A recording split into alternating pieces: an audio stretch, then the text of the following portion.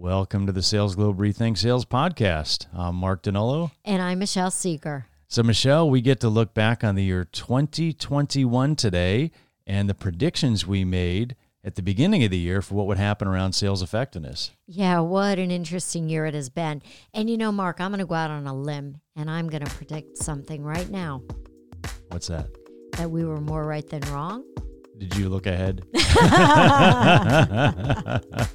So we're going to see if we were right or we were wrong, or maybe it's still TBD and it'll carry into the next year. So this will be fun to take a look at.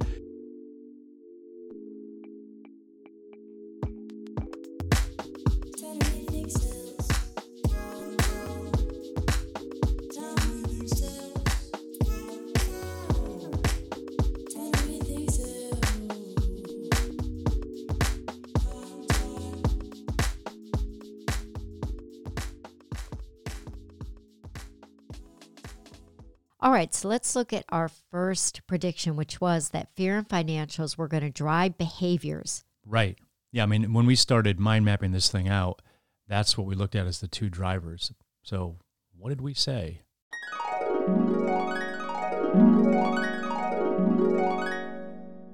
So we've been telling everybody fear and financials are going to be the big drivers of behavior for companies, sales, and customers. I want to break that into a couple of pieces. So the first one is really fear and liability. So, fear about, is it going to continue? Is it going to come back? How long are we going to keep going on like this? We pulled a few stats here and we're making some conclusions or some therefores about what you might want to do about it. So we've seen a couple different surveys recently. One of them right up here from Pew Research Center. 39% of people say they definitely or probably won't take the vaccine. And we've seen a few other sources that are very similar. Right, 40%. Yeah, so you've got a lot of people that are still skeptical, even as the vaccine is coming out. And I think months ago we were saying, well, when the vaccine comes out, everything's going to go back to normal. But we know there's going to be considerable cycle time in that. And then we've got Dr. Fauci here saying you got to have at least 75% of the population vaccinated to build herd immunity. So there's kind of a big delta there, right? Right. Even if you get a lot more people that say they're going to take it, it's going to take some cycle time. So the big conclusion here is the vaccine is not the panacea for the sales environment, at least not in the near term. So caution is going to continue far into 2021. So at the beginning of mid 20, we're going, okay, well, we'll be getting back to normal during 2021. Probably not. So it's going to continue to limit the ability of us to connect, salespeople to connect with their teams, and with customers. And we're probably going to be operating in this mode for some time. So this will be the new normal. We'll get into the details of what this means in terms of sales organizations.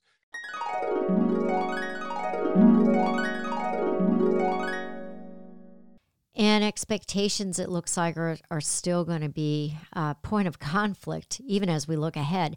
But this year, what we've seen is that expectation, that's one of the things that we believe is driving that whole war for talent.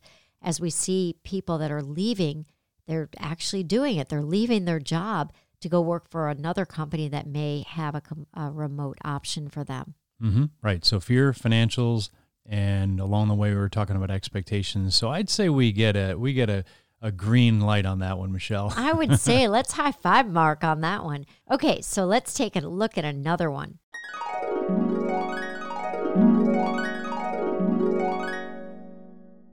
Yeah, so geographic boundaries will matter less. And I believe that people have heard us say that, right? That prediction's been around. But what do we know? That 68% of sales leaders say that they're adopting a hybrid selling model in 2021.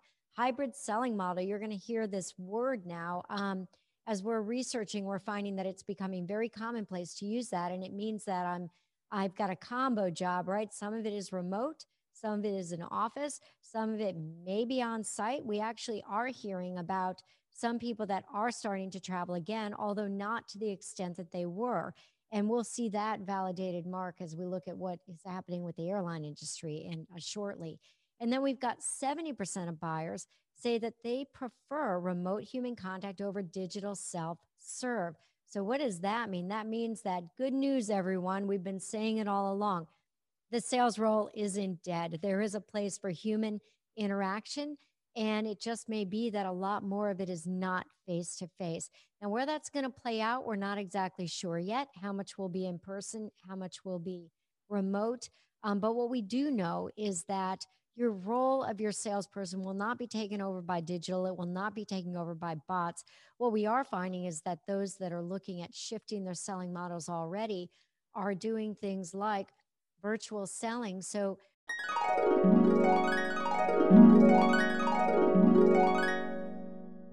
And so, we get it right or do we get it wrong, Michelle? I think we got this one right, Mark. Yeah, we said it, the sales role is not dead. It's not going to be taken over by digital, but change is here to stay. And what we found was everything did not go digital. In fact, hiring picked up in the field and inside, and the new hybrid roles emerged, right? So we had about 37% of companies increasing field hiring, about 44% of companies increasing inside, and about 44% increasing hybrid, and that's going to be the big role ahead. So the field is alive and well. So let's look at the next one, and this one's about collaboration and productivity.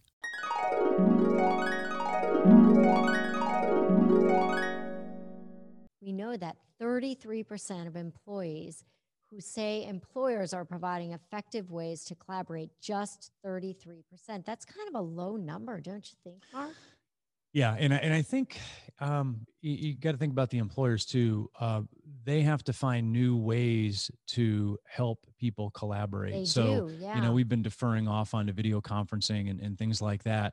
And gosh, a couple of months ago, Michelle, we asked the question about video conferencing. We said, okay, it's great. This is accelerating technologies like this, but there has to be a paradigm shift where things really change in terms of how we Yeah. collaborate. So, Yep. again, we were talking about this idea of how do we get beyond just the camera and the screen and the microphone? Is there some way Mhm. that we can better connect?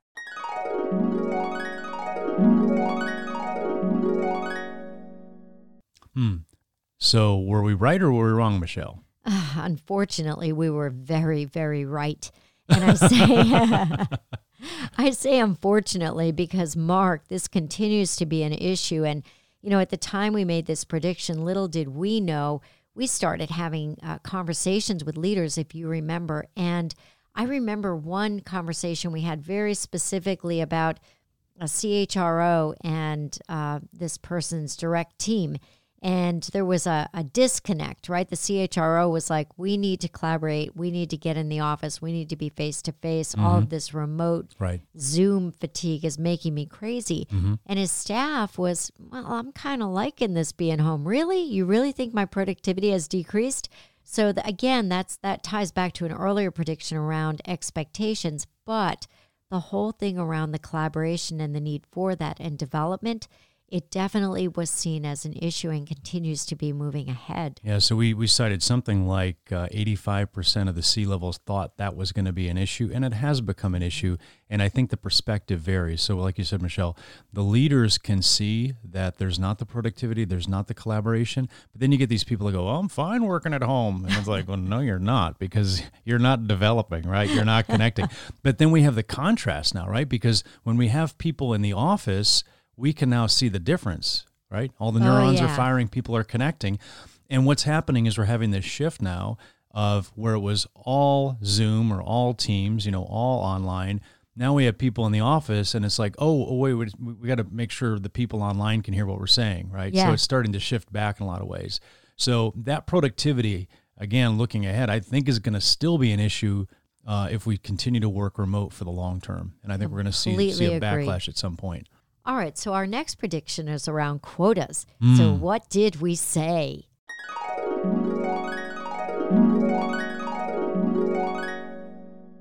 So let's talk about those goals now, those quotas, Michelle, because this has been a big question since the beginning of the year, which is what do we do with quotas? Yeah, it has come up since March, actually, the end of March. And the answer was in the beginning, nothing. Yep. And then the answer became, okay, we're going to go to more discrete quarterly quotas during 2020 so we can get more visibility on what's going on. And then during all of this, companies were reforecasting. So they're trying to figure out what's going on. And then some companies, or a lot of companies, have adjusted full year quotas as well.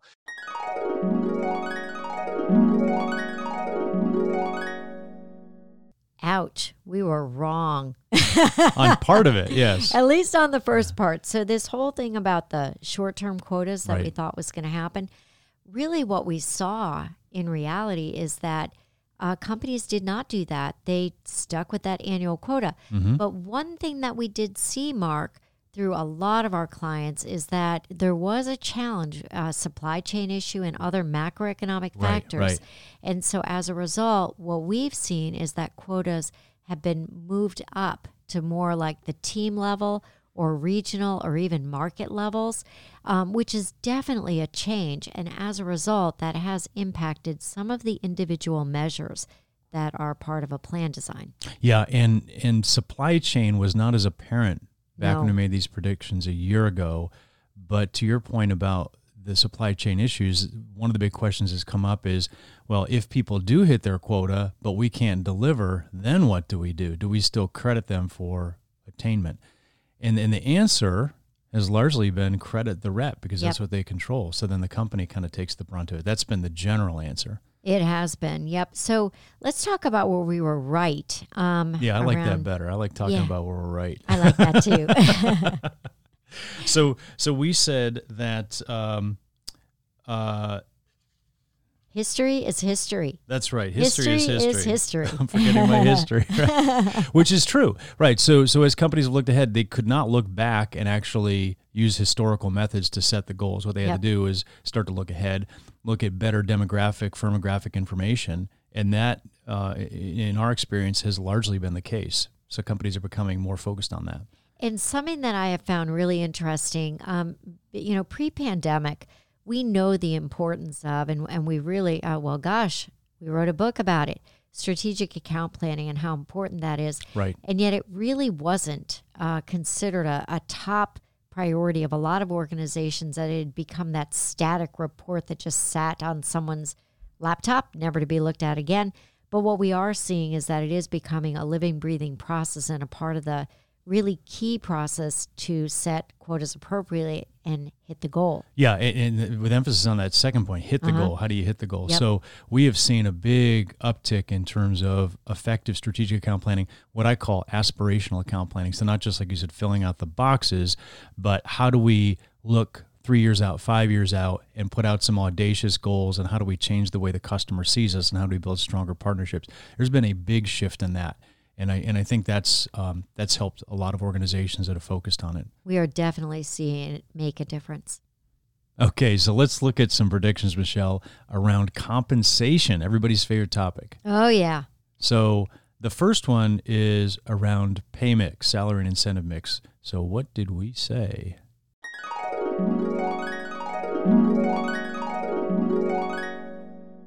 All right, Talk to and us then about pay mix, getting into Mark. compensation a little bit here. Yes. So pay mix.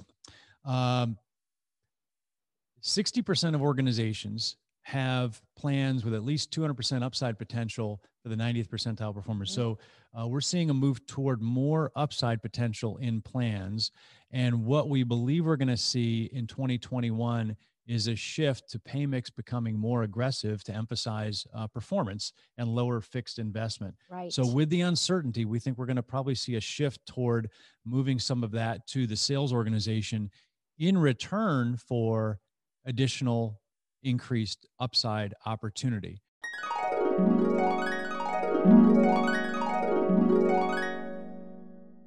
And we were right. That's right. We like that when we're right. Yes, we do. So, Mark, let's talk a little bit about what's going on with pay levels overall. So, one of the things that we know is that for white collar jobs, that salaries or that pay is increasing 20 to 30% across the board. And what we're finding is that, base salaries are going up as well as incentive. But at the same time, we're also finding that the pay mix itself, it's becoming more aggressive. And what that means is that there's even more pay at risk. So let's get into that survey that we did earlier this year that went into incentive and how that's shifting across jobs. Right. So we mentioned before that the hiring is up in field sales, inside sales, and hybrid. Yeah. Where we're seeing the biggest incentive increases in terms of the aggressiveness of the incentives is in the hybrid jobs. So those have a lot more pay at risk than field and inside right now. So that's the big spot, and that's the job that's actually growing the fastest. And let's tell people, I mean, we conjecture that the reason that they're able to increase the aggressiveness of that pay for that particular role so much is because it's a new role, right? So you're not like going in and doing dramatic changes to existing roles. But as companies are adding hybrid roles, we believe that that's why those jobs have an opportunity to be much more aggressive on the incentive side of the equation. Right. And then on the upside, we did say that upside opportunity is going to go up. And on that one, I think we were wrong because we have not seen substantial increases in upside. The same ratios of upside to incentive pay have pretty much held. So it's not like companies just increase the upside, but certainly the plans have gotten a lot more lucrative overall. That's right. All right. So following up on incentive, let's talk a little bit about the compensation plans themselves. Let's hear what we had to say.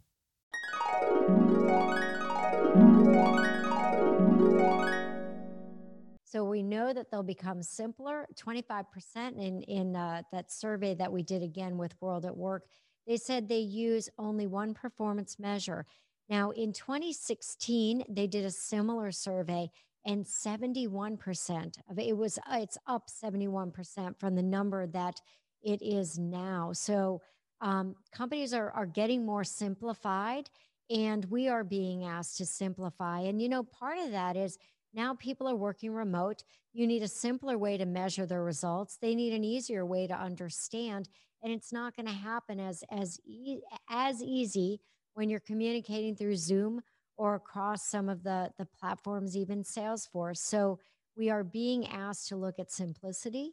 And companies are even focusing on the technology that will help them manage those plans as well. And so that's providing more latitude as well as 2021 comes up, where instead of saying, well, we need you to sell these certain product groups or sell to certain types of customers or whatever the stipulations might be in a plan, typically it gives more flexibility as 2021 happens and strategies shift.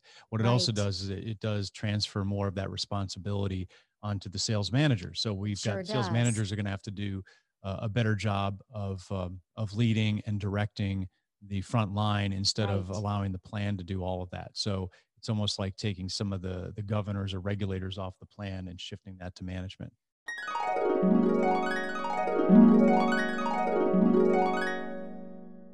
So Michelle, on this one, we were not quite right. No, we weren't, Mark. So there's been a lot of demand to simplify plans, but what we see when we look at companies overall is where plans went to single measures during 2020. You had about a quarter of companies just have one measure in their plans. That's actually dropped later in the year to about 11% of companies, and you have almost 60% of companies that are using 3 or more measures in their plan. And there's a consistent theme here, which I think is kind of revealing, which is we got through the pandemic, or at least through the belly of the pandemic, but the controls are back. So we're more specific, or companies are more specific about what they're measuring. And then when we had the thresholds that got taken off the plans during the pandemic, those are back. So you have to hit minimum performance requirements. And then the pay caps and Bluebird policies are back as well. So I think there's an interesting dynamic here in that the controls are back, yet we have a war for talent.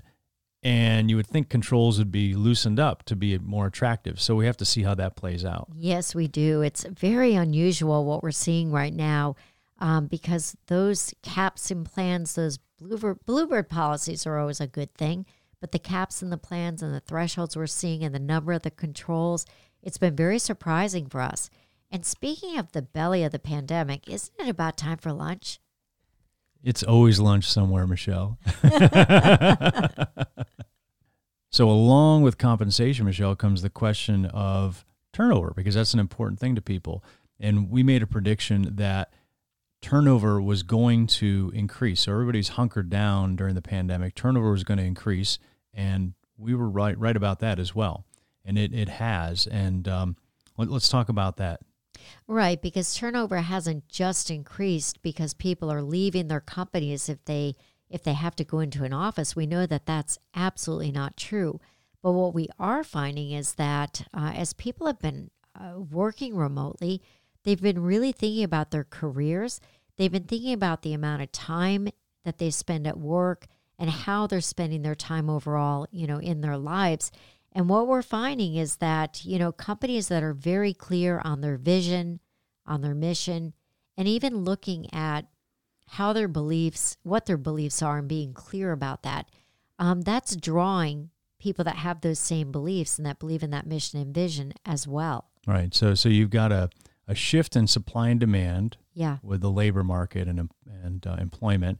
And then people have choices. The market is getting, back to the compensation point, the market is getting bid up, right? So it's frothy now in terms of compensation. So you have people out there taking higher pay levels. You have some people, I think, just fishing, looking for more than they're actually worth. But there is that movement. So as you said, bigger purpose, better pay, and it's going two directions really in terms of what people want on the remote work. Some people are like, I've got bunny slipper fatigue. I can't sit around my house anymore and do Zoom calls all day. I need to get out, right? Yeah. Other people go, well, my employer wants me to come back to work and I don't want to come back to work anymore. So therefore I need to find a place where I can stay at home in my bunny slippers, right? So you got both directions going, but there's definitely movement. So that was a big prediction for us, which I think is totally true at this point. Okay, so next we're going to get into data and actually how data can be leveraged to support sales process, messaging, and what's communicated to customers. And with that, we're also going to get a little bit into the salesperson of the future.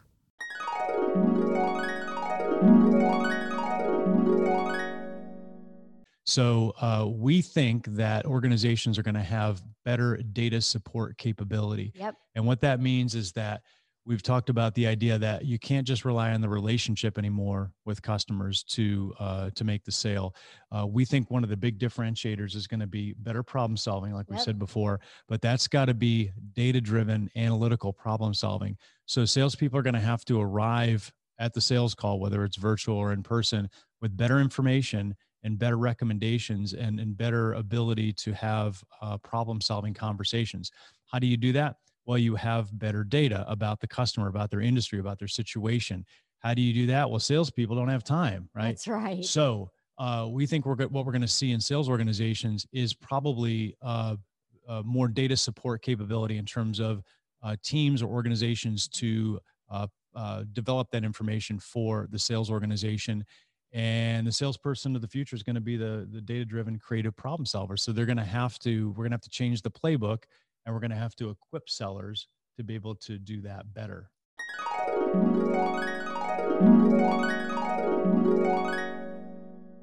Right again, Mark. That's right, Michelle. So what we're seeing is an increase in building out data support capability for solution development and problem solving. And then we're also seeing something similar to that as well, which is an increase in omni-channel. So the connection point between all these different channels, so buying online, talking to a person, in person, et cetera.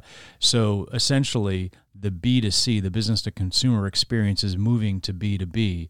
So more of our clients are asking us, how do we create a seamless experience so they can buy however they want to buy if they don't want to see somebody, because back to the data point, the customer can do all of their research, they can get all of their information, their data online, because we can fulfill that part of the sales process without having to have somebody in front of them.